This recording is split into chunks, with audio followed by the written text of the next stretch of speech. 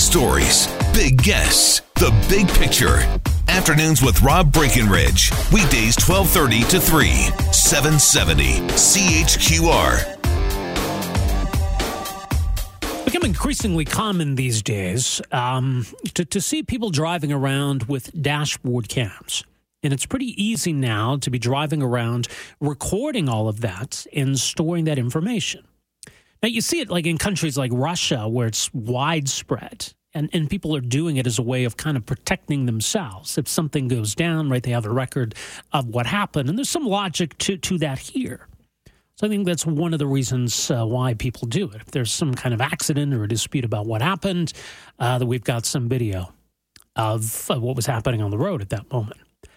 Now, it can also be convenient that if that dashboard cam happens to capture some kind of criminal activity or something the police would be interested in, that information can be shared. Maybe that would be used as evidence in a criminal proceeding. The city of Calgary, or at least the Calgary Police Service, is looking at making it easier for people to supply that video directly to them. It can be tricky. I mean, you maybe have to go down and actually bring them the footage, bring them the hard drive or something, or people posting them on YouTube and having to direct police to the YouTube video. But police are considering a system that would allow for basically an online portal or hub where people could go and upload their videos directly to police. And there's a similar system that exists in the United Kingdom. So sure, there's the ease, there's the convenience, but there's also the privacy concerns. What else are these dashboard cams capturing? I mean, if you've got hours and hours of video you're sending to police, what are they doing with that information? How long are they storing it for? So how do we address the privacy concerns? And if we're giving this information to police, is that much different than having city cameras everywhere? Is it tantamount to surveillance cameras?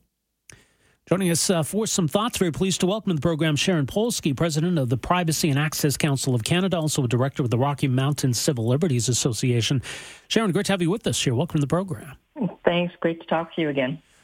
So this does exist elsewhere. I mean, what are the concerns, though, about this kind of an approach? Oh, Rob, this is just such a little nightmare in the making. It's a problem being created because, I mean, technology is sexy and privacy finally is sexy, but technology is not the silver bullet. Mm-hmm. The UK does have a system in place, and I can understand it's across the country. It makes it easier if you have to report to a police department in a different area. So it puts the entire country on one system for reporting. It simplifies it. If Calgary is going to do that by itself and not share information, then something that happens in Edmonton or Red Deer or Lethbridge, I mean, it's easy enough to drive from one centre to the other. It's not going to be known in the other centres. So are they going to do it everywhere? If not, we become an island. In the UK, I chuckle because it was tested in Wales. Wales is the same place where their police is using facial recognition to monitor everybody.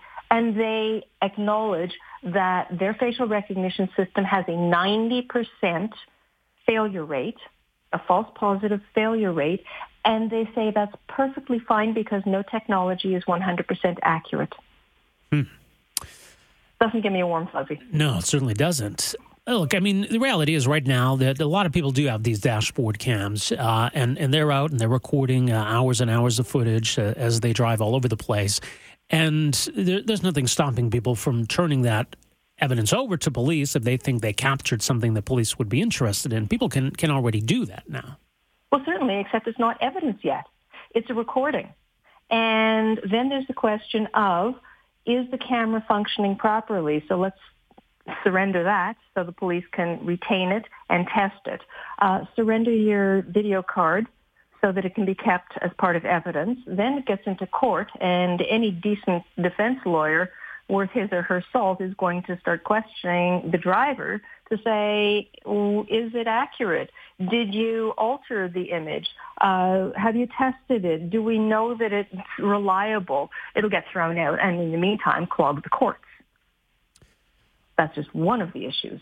There's, of course, going to be a lot of people saying, we're already being watched all over the place. What's the big deal if you've done nothing wrong? Well, if you've done nothing wrong and you don't have a problem being watched, fine, but don't presume that everybody shares that view. A lot of people really do want to enjoy their own privacy, go about their day without having eyes watching them and piecing together their entire life. I mean, we saw the backlash when Facebook and Cambridge Analytica, that problem came to light, when facial recognition being used in malls came to light. Yeah. This is just another area that technology is being used for with the promise that it's going to help, but it does nothing to prevent crime. Nothing at all. What about the personal use then of these dashboard cams? If I have one in my vehicle and I'm out driving and it happens to capture video of you out driving, I'm not necessarily violating your privacy by having that image, right? No, the laws don't talk about individuals. It's always in the context of commercial activity or public body. So a company can't go around and take your image and use your personal information without your prior consent, except in very specific cases where consent isn't needed. But one person taking pictures of other people for no particular reason, usually it's because you've already had an accident. Your insurance company questioned it. You didn't have anything to show them, and it's his word against hers. And then you get the camera so that if you have an accident again, you can provide that to your insurance company in the hopes that they'll defend your claim. Other than that, no. But the problem is these cameras take pictures of all sorts of things, whether it's faces or activities. Really and truly, I was driving to work about 3 weeks ago, and there's a schoolyard that I have to pass by. There was a little boy with his pants at his ankles, and he was peeing against the pole. The camera, I have one in my car, it captured that. Yeah. If there was an accident at the corner, am I going to actually send that tape to the police? And so, is it going to help? What are they going to do about the child? Is someone going to be questioned because a child was exposing himself? Because really, it sounds silly, but that's the way it's going these days.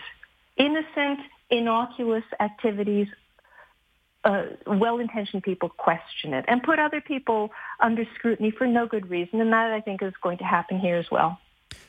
But if I capture a crime, if right in front of me somebody gets run off the road by another vehicle, am I obligated to turn that over to police? No. Should I? Well, that's an ethical and moral decision that each person has to make for themselves. You know, if you come upon somebody who is bleeding or is obviously injured, as far as I know, you do not have a legal obligation to render assistance. If a member of law enforcement orders you to, then you have to follow the orders of a peace officer. But if someone's hurt, no, you don't have to help them. If there's an accident, if there's a crime, you don't have to report it as your civic duty, your sense of duty and decency. You might want to, but then you have to keep in mind you'll have to appear in court. And a lot of people really are reluctant to do that. They're happy to point a finger, but then when it actually comes to them stepping forward and their name and their face being made public as the person who has called someone out, they shrink back. So if we have the state essentially trying to enlist us as their surveillance agents, trying to make it easy for us to send them hours and hours of video that I guess precludes them from having to set up their own surveillance cameras. I mean, is that tantamount to much the same thing, do you think? Well, they do set up their own surveillance cameras, the city, the province, the police departments, and we don't know. And we never will know because as far as the police goes, that's part of policing, and whatever they do is shielded from view. So whether it's that they have cameras or how long their internal policies say they'll retain the data, we'll never know because the access laws allow them to say nothing. So enlisting the public, well, they can certainly ask. They can encourage people. They can nudge and wheedle and coerce. But without good reason, I'd ask everybody to shake their heads and say, do we really want this to be the way we live with cameras everywhere? And I notice it's only in the big cities. You go to Canmore, you go to Olds, you go to smaller communities, there isn't the constant scrutiny. There's certainly crime. There's certainly accidents, but they're not under the same level of monitoring. Right. So if we're gonna set up this web portal or whatever it is to make it easier for people to send this information, questions around, how long we keep this video, who has access to it, what about other information on the video, all of these things. Is it possible to have safeguards designed? Well, I'd love to say yes, except all systems and safeguards are developed by humans who are not perfect, and what we create is not perfect. Then we get into the other side of things where under the new Trans-Pacific Partnership International Trade Agreement and under the United States-Mexico-Canada Agreement, organizations, except for government itself, organizations are no longer allowed to say their information must be kept in a certain jurisdiction. So you can't say that when all the personal information is collected, it has to stay in Alberta. So it can go to the United States and be subject, of course, to their laws, not Canadian. As it is, Calgary now has a survey to elicit information to be able to choose the next chief of police, and the company that's doing it is in Australia. And Australia has a law now that basically outlaws encryption. And Australia and Canada are part of the Five Eyes that share information routinely. So is it possible to assure anonymity or security? No, it's really not. So all the promises, it might sound good. Alberta Liquor and Gaming and Cannabis says all your information is going to stay in Alberta. That's great, except it's an Ohio company running the online sales. Will it stay in Alberta? Will it be given to American law enforcement to be given to Canadian law enforcement? We don't know is the big problem. There is really very little accountability by public bodies, and there's a lot of not only misinformation, but ignorance among the public who don't even know what their rights are, much less their responsibilities. So we've got to do a much better job and, bringing these things to light so people can inform themselves and then make an informed choice. Do I want to help the police by sending my dash cam video, or don't I? I now know what the consequences are for me, for the people in the video. Yeah. Then I can make an informed choice. Not until then. All right, we'll keep a close eye on this story. Sharon, always appreciate the insight, and thanks for making some time for us here today. Anytime. Thanks, Rob. All right, take care. Sharon Polsky, President of the Privacy and Access Council of Canada, also a Director with the Rocky Mountain Civil Liberties Association. 974-8255, that's our number here. You want to join in on the text line or the phone lines? I'm curious what you make of this. Should we be making it easier for people to turn their dash cam video over to police? Afternoons with Rob Breckenridge, starting at 12:30 on News Talk 770 Calgary.